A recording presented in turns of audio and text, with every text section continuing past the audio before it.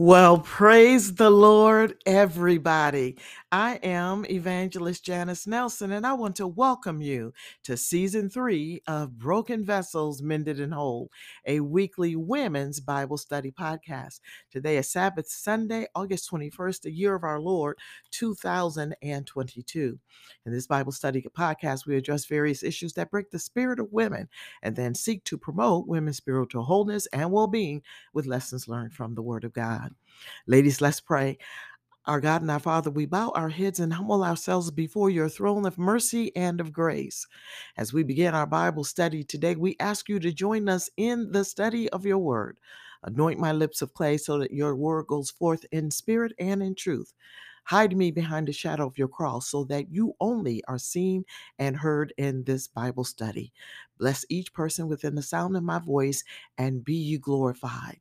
Will you bind the powers of the spirit of darkness so that not one evil deed is met against this ministry or these your people? In Jesus' name, we ask all these things and give you thanks, even now, in advance for answered prayer.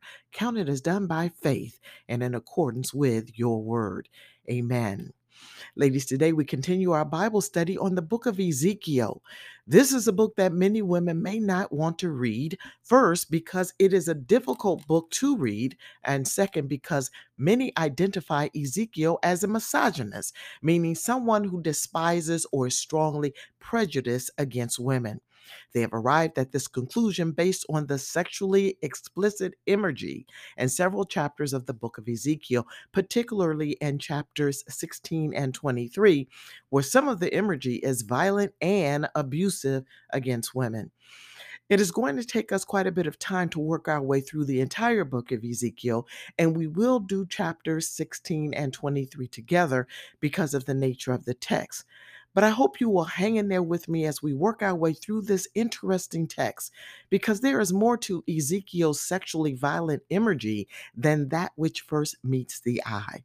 I fully understand that this text and its long history of interpretation has done some serious and irrevocable harm to women. But we must still question what drove Ezekiel to write such sexually violent imagery and what were the historical, sociological, and cultural forces in play at the time of Ezekiel's writing that make these images symbolically and rhetorically powerful today. When we come back, we're going to continue our study on the book of Ezekiel, examining texts from Ezekiel chapter 7, verses 1 through 27. Stay tuned.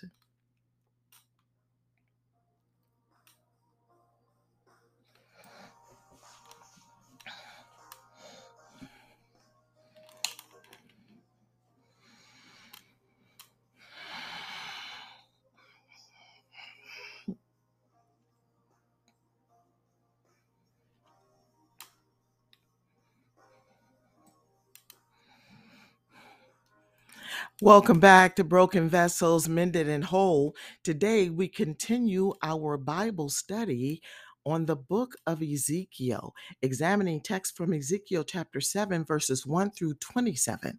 And I've titled this lesson An End.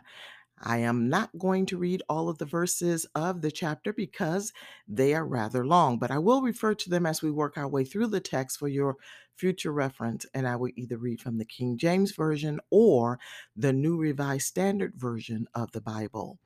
Ladies, Ezekiel chapter 7 is God's address to the land of Israel, and it doubles back on the themes in the oracle against Jerusalem that we examined in Ezekiel chapter 5, verses 5 through 17, 2 weeks ago.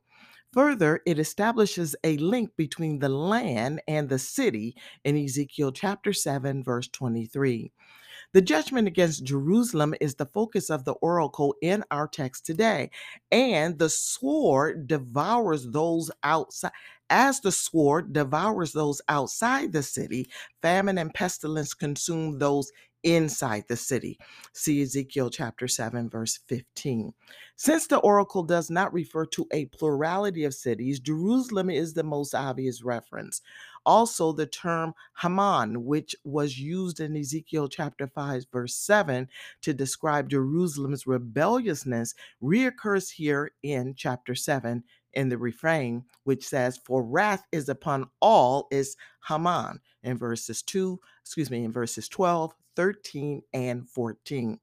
This refrain conveys the idea that the turbulence has spread from the city to the land. And then finally, in Ezekiel chapter 7, verses 21 through 22, we see the suggestion that the temple is a treasure place that has been profaned by idols and that God is going to hand over the enemies for future desecration. As such, even though Ezekiel chapter 7 portrays the complete judgment of the entire land of Israel, the city and its crimes remain a central concern. So let's unpack Ezekiel chapter 7. In addition to further developing the theme of chapter 5, Ezekiel chapter 7 also establishes a formal connection with the symbolic acts in Ezekiel chapter 3, verse 22 through Ezekiel chapter 5, verse 4 that we studied 2 weeks ago. For example, in Ezekiel chapter 7, verse 23a, a command to perform the physical gesture of, quote, making a chain, end quote, interrupts God's declaration of his intention to destroy the city. The command is addressed to Ezekiel and is regarded as a symbolic act and read as the last of a series of actions that summarize the stages of Nebuchadnezzar's defeat and victory over Jerusalem. The symbolic act of binding is Ezekiel in chapter 3, verses 22 through 27, represent the deportation of the elite of Jerusalem society in 597 BC. Remember that the goal of this deportation was political control rather than destruction. The chains in Ezekiel chapter 7, verse 23, are an indication of Nebuchadnezzar's second and final siege and the punishment of the rebellious Zedekiah. See Ezekiel chapter 12, verses 8 through 13, and 2 Kings chapter 25, verse 11. Ezekiel's condemnation of the land is concerned with two things. First, and primarily, the land has become defiled by the crimes of its inhabitants. This defilement echoes the flood traditions when human wickedness caused the land to be cursed in Genesis chapter 6, verse 13, and Genesis chapter 8, verse 21. The consequences of this judgment is great, just as it is in Ezekiel chapter 7, which depicts the collapse of the entire social order. The second concern of Ezekiel's condemnation is the Israelic debate about the status of the exiles compared to that of the remaining inhabitants of Judah. Those left in the land believed that the covenantal promise of land had passed to them. In Ezekiel chapter 33, verse 24, Ezekiel quotes the invocation of the Abrahamic tradition, which says, Abraham was only one man, yet he got possession of the land. But we are many. The land is surely given to us. So Ezekiel's condemnation of the land prevents attempts of the Jerusalemites to claim election through squatters' rights. The land has come under judgment because of the pride and arrogance of those dwelling in it. If there had been any special claim of election attached to possession of the land, the claim was denied in Ezekiel chapter 33, verses 25 through 29.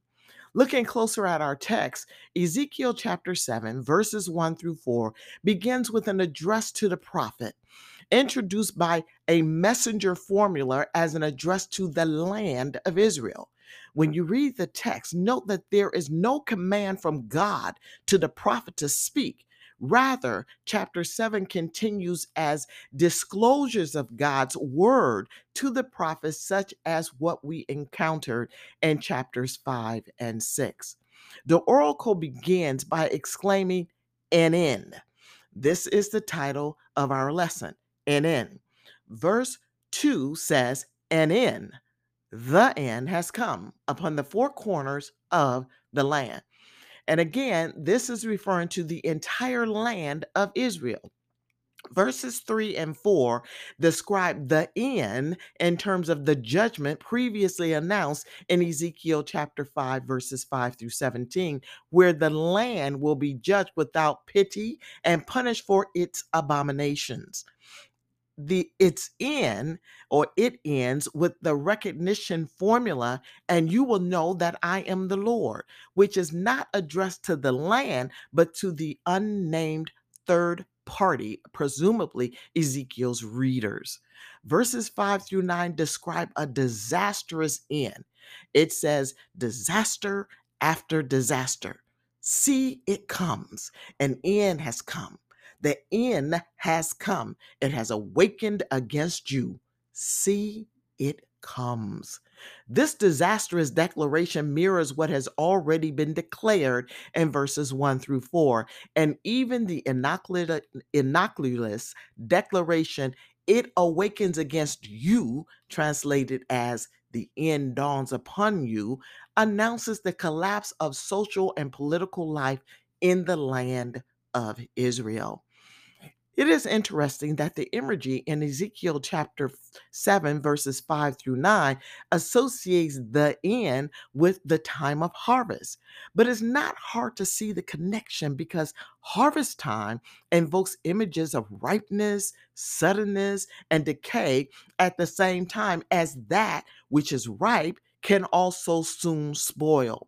This is most clearly seen in verse 7b, which says, the time has come, the day is near, of atonement, not of reveling on the mountains.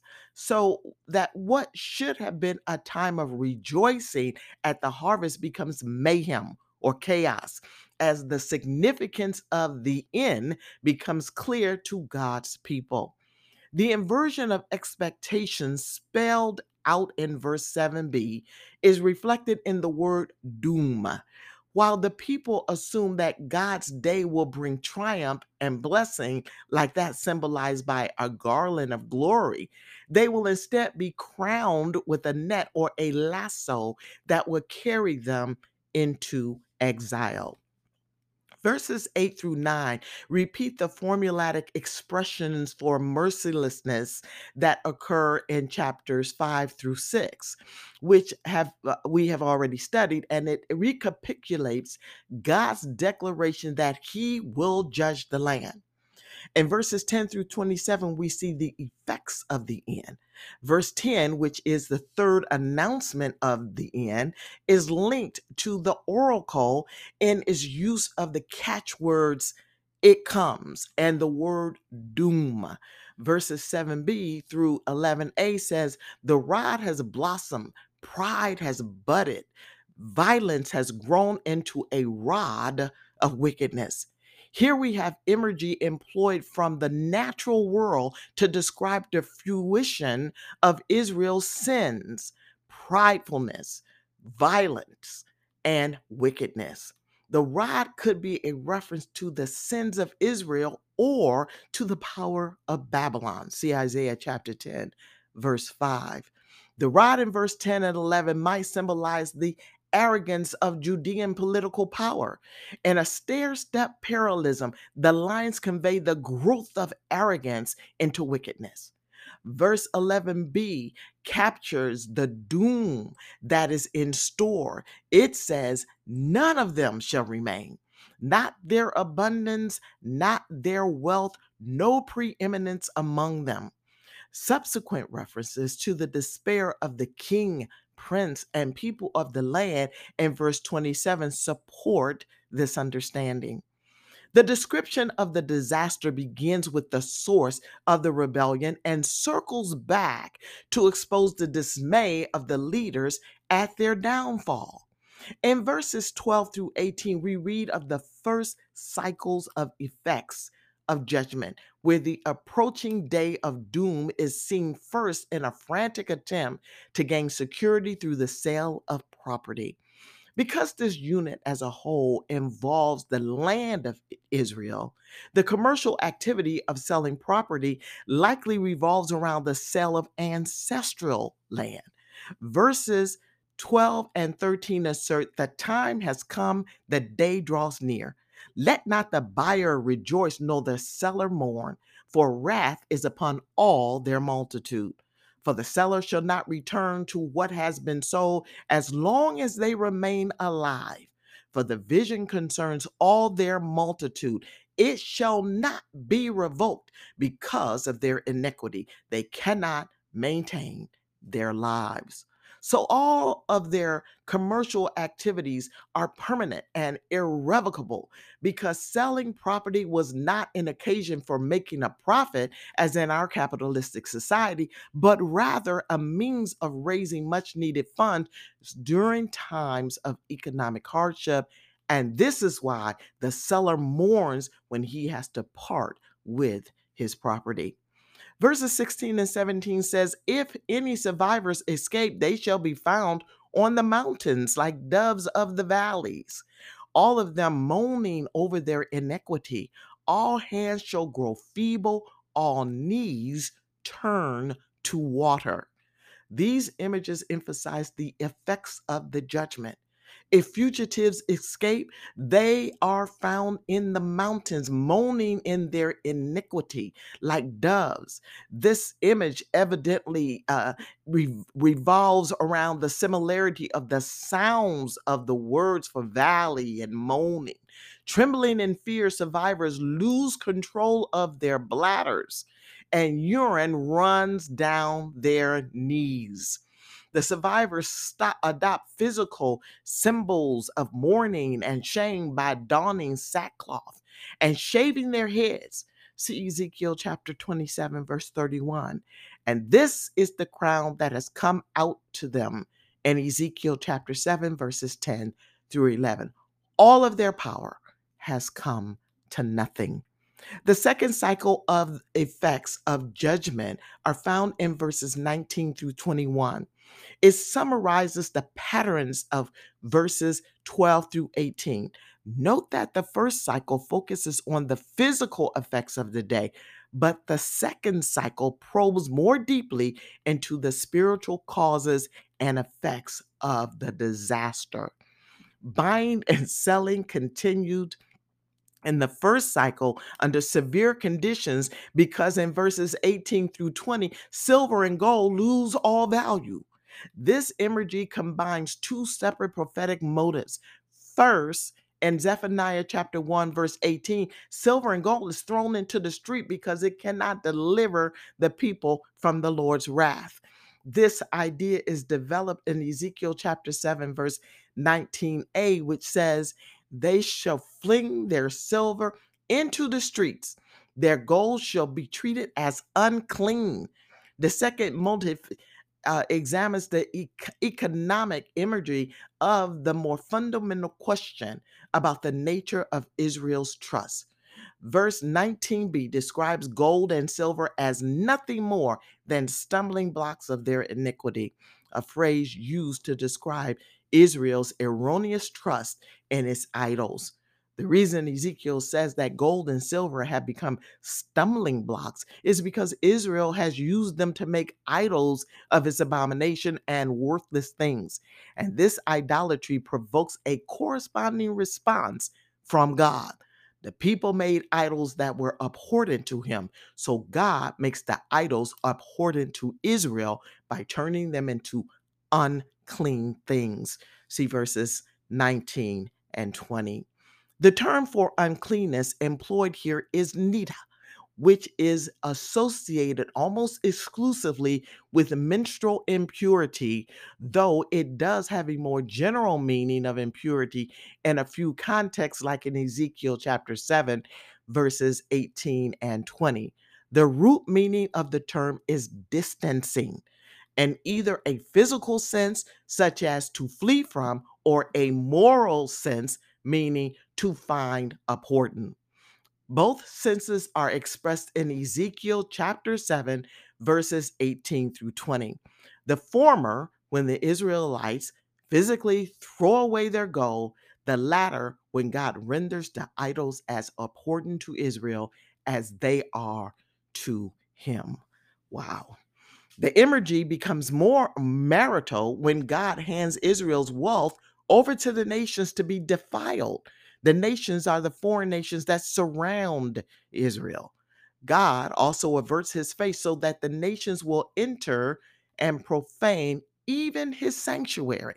The idea of hiding the face refers to the withdrawal of divine protection.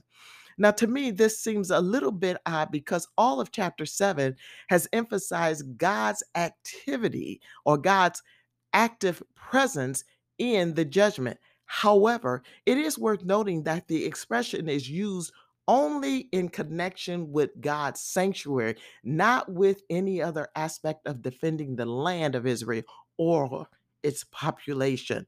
Also, the expression is used in developing the theme of distancing that has introduced or was introduced with the idea of nida or impurity. In verse 23a, the tone shifts from an impersonal declaration to a personal command: make chains. In Ezekiel chapter 7, the chain seems to be targeting the city's leaders because verse 23 says, make a chain, for the land is full of bloody crimes. The city is full of violence. The expression bloody crimes is better translated as judicial murder, which is a reference to legally sanctioned abuses of power that harm the weaker members of the community. Those who commit crimes and are responsible for the abuses of power are the political elite who use the legal system to their advantage. See Ezekiel chapter 9, verse 9, chapter 11, verses 1 through 2, and chapter 22, verses 6, 12a, and 27. In verse 24b, God declares, I will put an end to the arrogance of the strong. Again, this would be the political elite, and their holy places shall be profaned. It is for these strong ones that the chains is forged.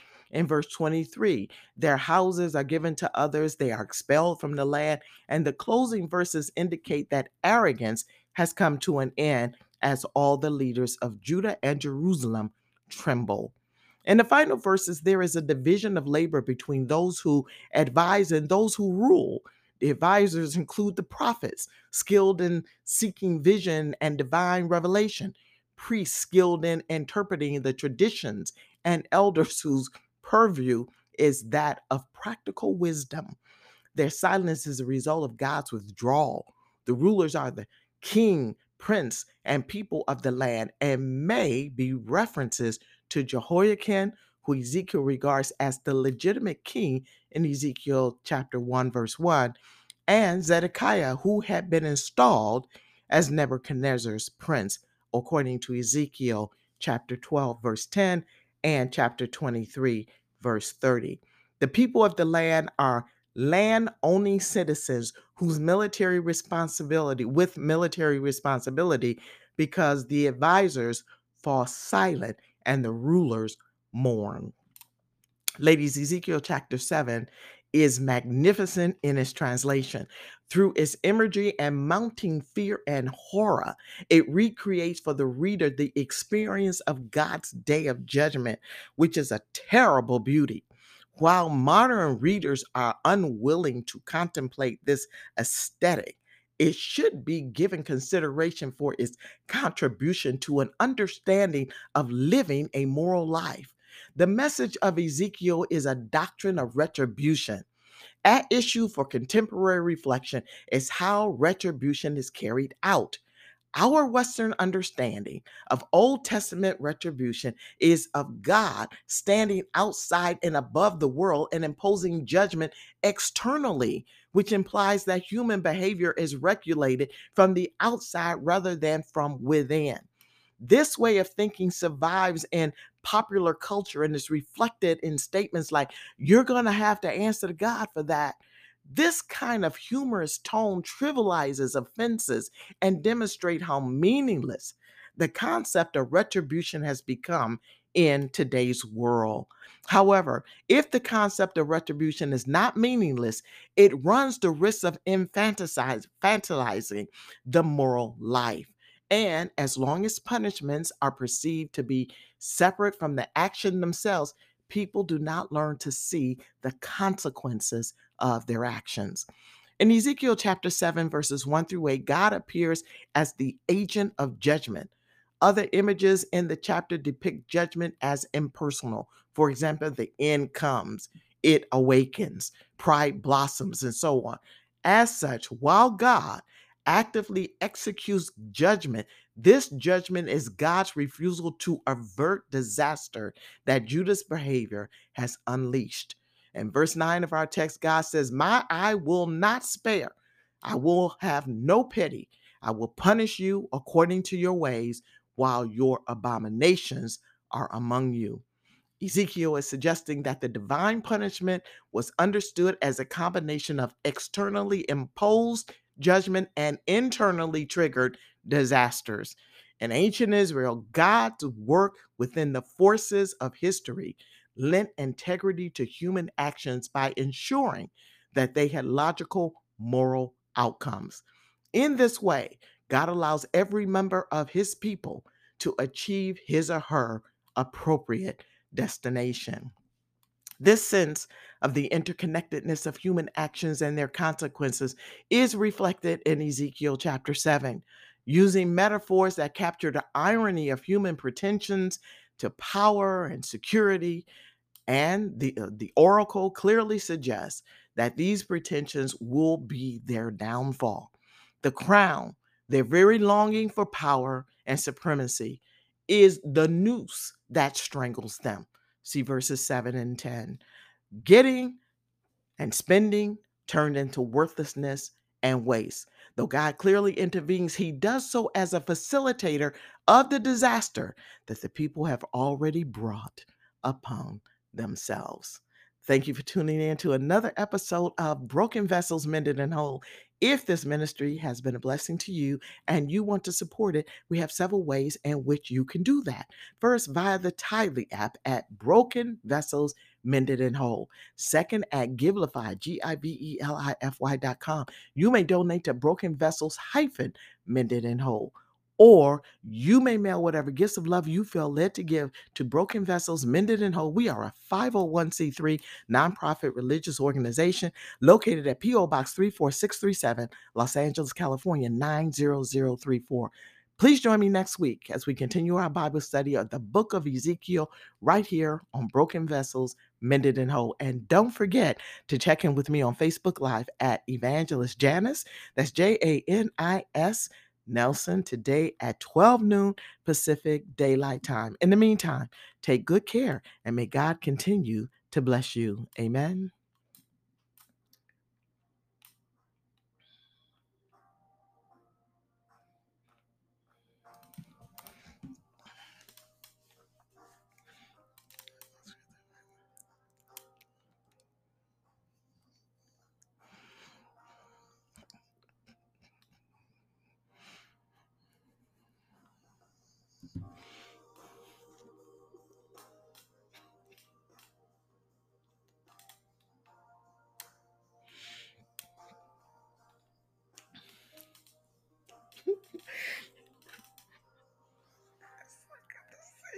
Thank you so much. Oh my God.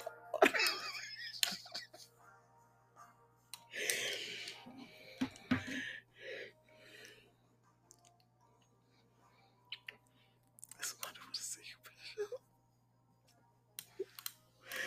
Hello, mommy.